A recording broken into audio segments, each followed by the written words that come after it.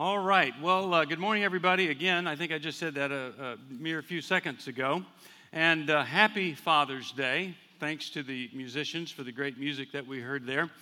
A little kid, someone asked him, what is Father's Day? And he said, well, it's like Mother's Day, but you just don't spend as much money on the presents.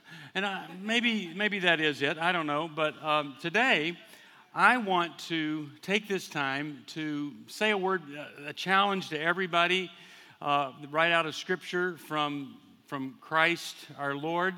But I want to extrapolate these principles, and I want to put them onto the dads as a challenge for what we do, how we treat our children.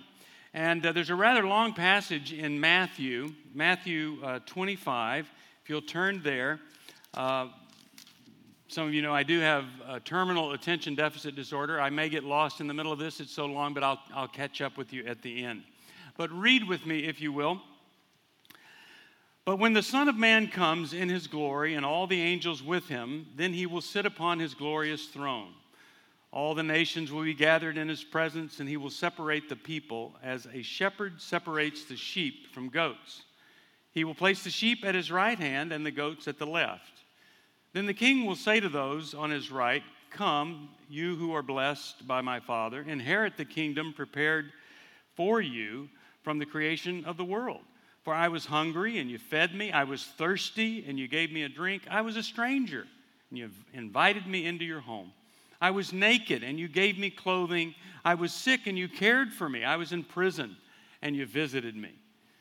Then these righteous ones will reply, "Well, Lord, when did we ever see you hungry and feed you, or thirsty and give you something to drink, or a stranger and show you hospitality, or naked and give you clothing? When did we ever see you sick or in prison and visit you?" And the king will say, "I tell you the truth, when you did it to one of the least of these my brothers and sisters, you were doing it to me." Then the king will turn to those on the left and say, "Away with you, you cursed ones, into the eternal fire prepared for the devil and his demons. For I was hungry, and you didn't feed me, and I was thirsty, and you didn't give me a drink.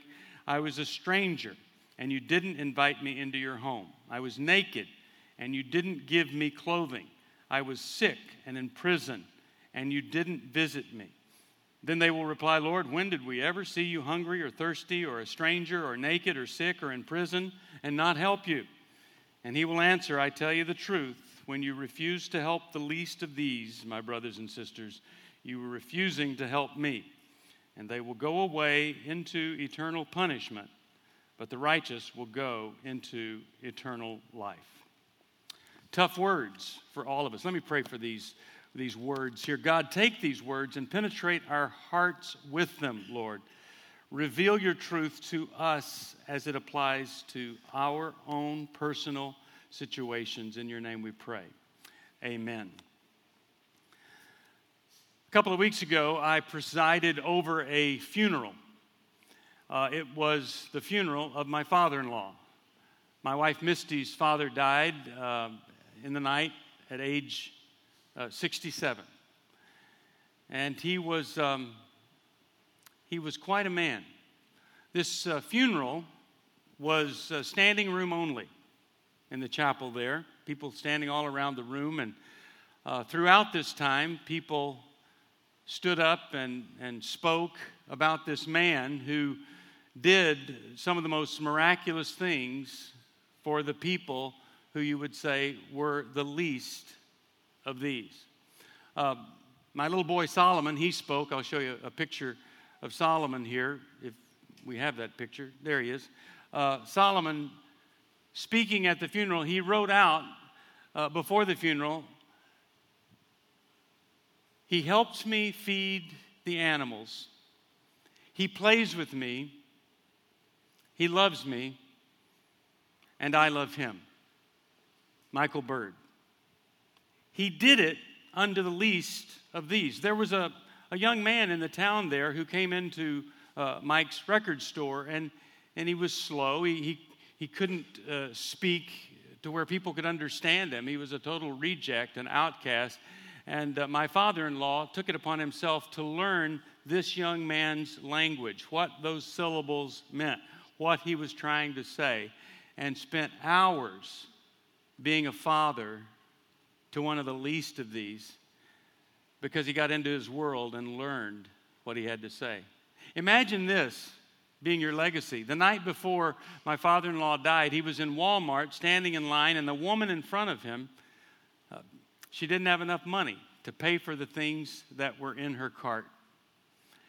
And my father-in-law didn't have much money, but he took what he had and he gave it to her and said, you take care of whatever it is you need to get. That's the kind of guy he was. It was not difficult to do his funeral because so many people had so many great things to say. It was very different than the time that I did the funeral of a man who had 9 wives. And all 9 were at the funeral. And I think they were just there to make sure the old guy was really dead and that they were done with him. I did the best I could with the material I had. One guy came up to me afterwards and said, I'd like you to do my funeral. I said, well, why is that? He said, well, if you could make that jerk sound that good, I know you could do my funeral well.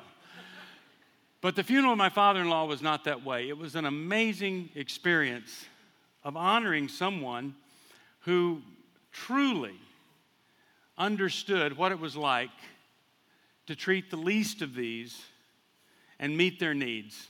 He was really on to something. And if we look at these behaviors, these acts that Jesus focused on, that were these acts of personal service, that weren't these big things that you do for the masses, they weren't these big campaigns, but they were individual meeting of needs, that Jesus says, look, these are the things that matter to me. It's not about changing the world, but changing the world of one person, one at a time. And I think if we just took these and we extrapolate them onto our job as fathers, we come up with a pretty good model of how to raise our kids. So I want to go through these. And the first one is, I was hungry, and you fed me. In most families, it's the dad's job to bring home the bacon. Nitrates, sulfates, all that goes with the bacon, we bring it home. Other families are structured in a different way, and for whatever reason, the mother or the wife, she's providing. But for most, it is a father's job to meet the needs of a child and provide that basic need of food on the table. And I think it goes beyond just food. I think we have to, as parents, provide kids with what they're really hungering for. We had some teenagers over at the house this week, and I asked them, I said, what do you think teenagers are really hungering for? And one of those kids that is related to me said, a credit card. And I said, okay, I get that. But Jamie was there, and she said, kids hunger for unconditional love. And isn't it true that that's what our kids are just begging a father to provide? Time, attention, affection, encouragement. Those are the things that are causing the hungers of our children. And when we meet them, we're not just meeting their needs, but we're doing it unto Jesus. When I was growing up, it was not a pretty picture for me in school. I couldn't sit still. I couldn't keep my mouth shut. I couldn't concentrate. To me, math was it was like arithmetic. It was all difficult. I was overweight. I just didn't fit.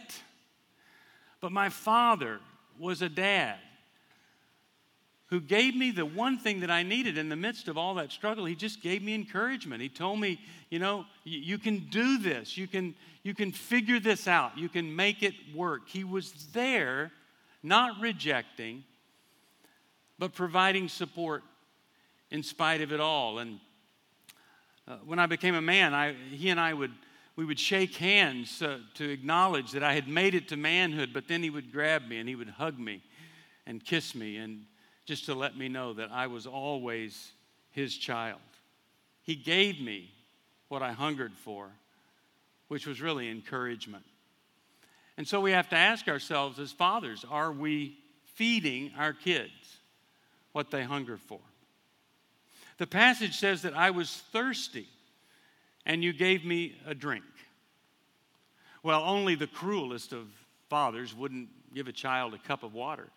And in fact, in this church, due to Darren's leadership, dads, all of us have provided water for children all across the world. When the earthquake happened in Haiti, I mean, we were part of trucking in fresh water so children would have fresh water to drink. And places like Sierra Leone and all around the world, wells have been dug because of the efforts here.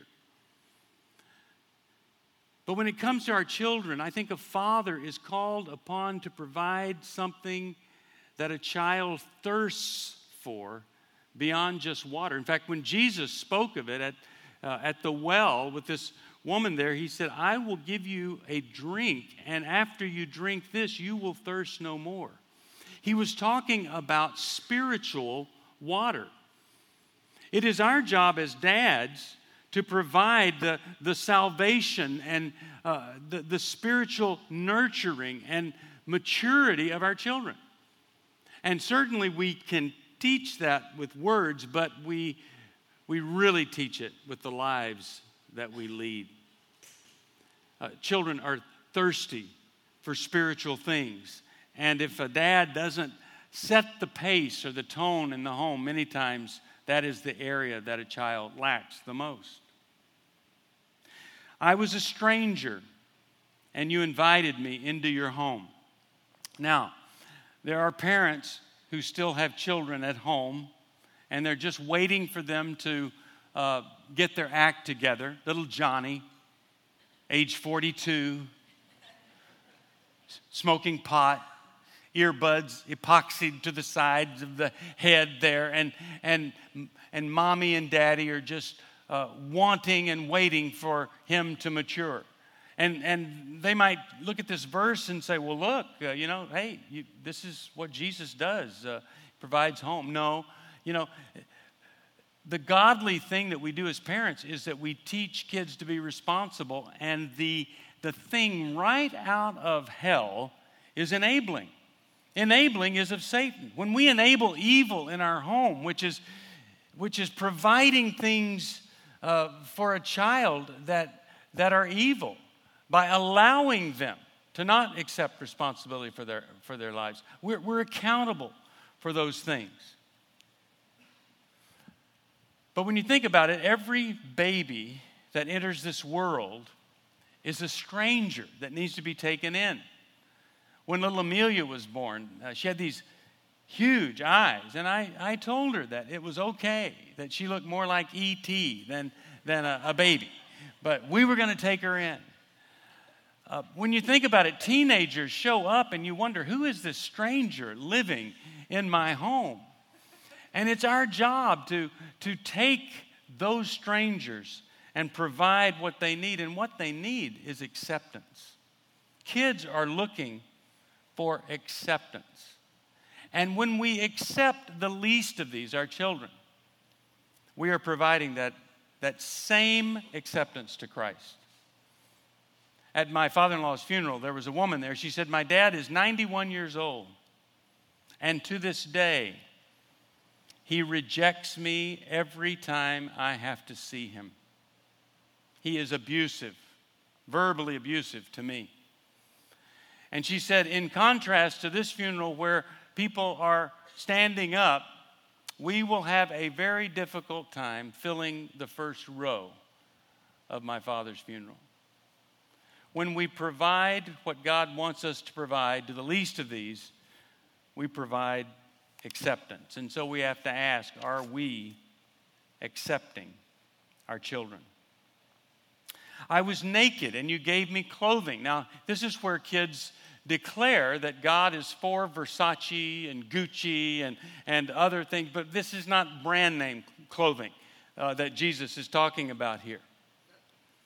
It says, I was naked and you gave me clothing. The first time we hear about nakedness is with Adam and Eve. And along with that nakedness came shame. And a lot of our children feel a tremendous amount of shame. Some are born into shameful situations due to the mistakes of their parents. And I believe that it is our job to clothe our children in the grace that God has given us. That a child clothed in God's grace versus judgment and unrealistic expectations and just basic shame. The child that has grace can achieve so much for our Lord and be so much for our Lord. I'm on radio, I'll do a little plug here, on 98.7 at 1 p.m. weekdays, FM, WQME. And this week we had a caller. He was talking about his wife, who I think she had 3 affairs, and he was still with her. Most men, if a wife is unfaithful, they do not stay. Most wives, if a man is unfaithful, they do. But not only had he stayed, in one of these affairs, his wife had gotten pregnant and had a baby, a little girl. And he could have pushed her out into the fatherless generation. He could have had the attitude of, this is her problem, not mine. She needs to take care of this child. But instead, he takes this little child born into shame and clothes her with the grace of God and makes her his daughter. Some would say, oh, well, there's a reminder every day of this horrible affair. But to him, it was just a reminder of God's grace and love for him. I was naked, and you gave me clothing. Are we clothing our children in grace? I was sick, and you cared for me. I see fathers taking care of their sick children. And so often, a child is born into a family that requires 24 hours of care. A child is born with a birth defect or some kind of mental disorder or emotional problem, and they're there for their kids. Whatever our children are born with, mental, emotional, physical, when we care for them, it is the same as caring for Jesus. He calls us to take care of the sick, no matter what, and especially when it comes to our kids. Back in the early 80s, my parents received a phone call from my brother, who was living in San Antonio, and told them that he had been admitted to the hospital and asked them to come and visit him there. And of course, they rushed right over. He didn't tell them what was wrong, and when they arrived, there were these procedures they had to go through to visit my brother. They had to scrub up and put on a gown. This was back in the early 80s. They had to put on a mask, surgical mask, gloves, and because he was highly contagious. That's what it said on the door. They thought they knew their son, but indeed he was a stranger to them. And when they came in, he told them that, and they didn't know that at age 29 he was homosexual, that he had contracted the AIDS virus, and that back then, when you contracted AIDS, it was quite virulent, and you died. It was also a time of great fear, where people on Christian radio were saying you could catch this from mosquitoes, that it was God's wrath against the homosexual world, and all sorts of things, and houses were burned down of some of the people that had AIDS, and tremendous rejection. And in the midst of all of that fear, my father goes over to my brother's bed and leans down and hugs him and says, "You are coming home with us. We're going to take care of you." And my brother died in my parents' home. There were other men in that little Southern Baptist church in that Texas town, redneck fathers, that I wondered what's their reaction going to be to this homosexual boy with AIDS in their town, in their community, in their church. It was incredible. They said, "Well, we're going to take care of this family and we're going to take care of this boy." And they went over to him and they laid hands on him and prayed for his healing. And they made sure that one of them was there every day for the rest of his life to minister to my family and to my brother.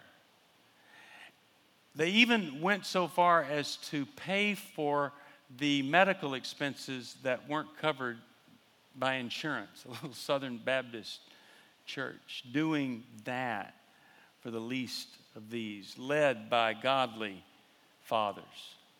Whatever it is that sickens our children, whatever the disease, we're called by God to take care of the sick, the least of these.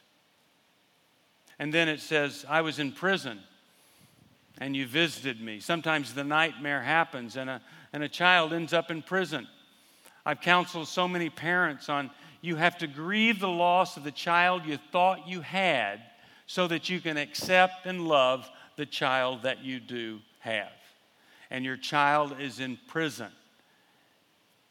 And you need to be there with them and visit them. If you're to see any kind of change take place, you get over what was and what might have been, and you deal with the reality of what is today.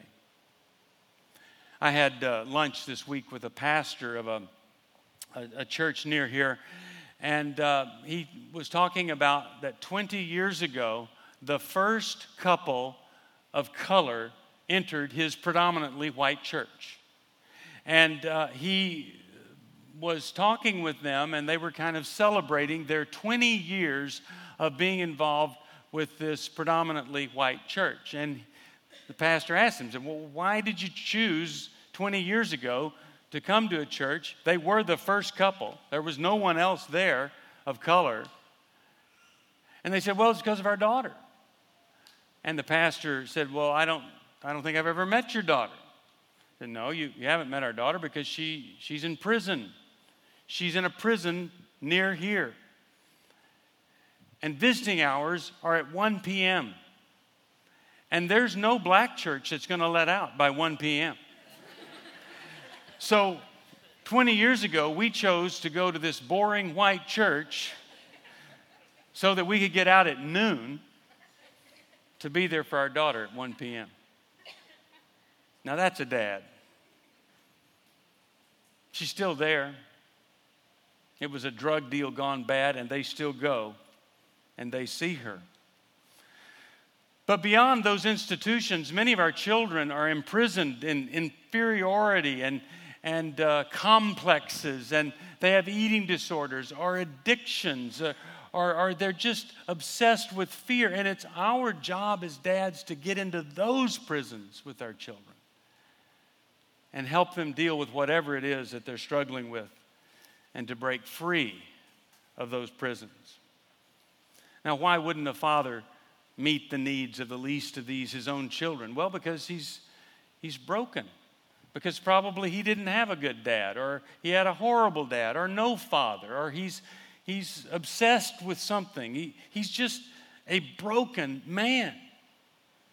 And I want to say that if that is you as a father, today it can all be turned around. Beginning today. I mean, you can go to the recovery group at 6:30 on Friday nights here. You can get a counselor. You can write a letter to your kids. You can ask God for forgiveness. You can do something to make this Father's Day the day when things start to change. If you haven't been able to provide because somebody didn't provide it for you. Why do we need to repair whatever's broken? Because Jesus is going home with you today and is riding in your back seat. Because Jesus wears a mask, and that mask looks like the face of your children. And when we do it to our children, we are doing it unto Jesus. Now, we've been in a series in James, and I just want to go back to James for a second here. The 2nd chapter, 14th verse, it says this: "What good is it, dear brothers and sisters, if you say you have faith but don't show it by your actions? Can that kind of faith save anyone? Suppose you see a brother or sister who has no food or clothing, and you say, 'Goodbye and have a good day, stay warm, eat well,' but then you don't give that person any food or clothing. What good does that do? So you see, faith by itself isn't enough. Unless it produces good deeds, it is dead and useless. Now, someone may argue some people have faith and others have good deeds, but I say, how can you show me your faith if you don't have good deeds? I will show you my faith by my good deeds." Faith without works is dead. And fathers who do not allow the love of God to come through them, through their children, the Bible says they're essentially no better than an unbeliever. It's a tremendous challenge for us to meet the needs of our kids. A couple of weeks ago, we had some kids over. We were out in the boat. The Shesky's kids were there, and the Browns and some others. And we have a boat. I think it's about 20 years old, and it's touch and go anytime we take kids out. But we love to take kids out in inner tube and things like that. And we were out there, and the boat just quit working. My wife was convinced that it was out of gas, so we phoned the marina, and they send the boat out, and we're drifting over to the shore there, and the kids are in the water trying to make the best of it. The guy comes with gas. He puts gas in, and it doesn't start. So we, in our 20-year-old boat, have to be pulled back into the marina. To be captain of a broken ship like that it's just a horrible source of shame for me. And I had to point out to the kids, we'd see fast boats going by with kids being pulled by inner tubes, and I would say, "Hey, look, that's the kind of fun we'd be having right there. That's it. Look at that. Boy, this would have been great. You'd have loved it." So we get back to the marina, and the thing won't start, and more gas that doesn't help. They bring the mechanic over, and the mechanic walks up to the little box there on the side where the gear is, and he looks down there, and there's a little red switch. It's called the kill switch. It's the thing that, if you you're supposed to attach a string to you and that, and so if you fall out of the boat stops. And he just reaches down and turns on the little kill switch there, and crank it up, and the boat starts just like that. And it's just exciting to have not thought of that in front of the kids, and trying to be, the ultimate fun guy. Doesn't matter how much gas you put in a boat. If the switch isn't on, it doesn't work. It does no good. No amount of prayer. And I was praying a lot. Lord, come on, please, God, please. It was just a switch. I believe that no matter what we do out in this world, this big world of ours, no matter how much power we have, no matter what kind of equipment we have to flip the switch of God's love coming through us and to our children, if we are truly to be men of faith, fathers who represent our Father in heaven. So those are my challenges to all of us dads today, really to all of us as people, to meet the needs of the least of these, to be the greatest of these in God's kingdom. Pray with me. Lord, thank you for dads, and thank you for every father that's ever sacrificed for his children. And Lord, I pray for those who, the whole father thing is just such a nightmare because they didn't have a dad who represented you. I pray for their healing today. Now give us strength, Lord, and wisdom and even courage to leave here this morning and do for our children and other people's children to be fathers. Meet the needs of the least. In your name I pray. Amen. Amen.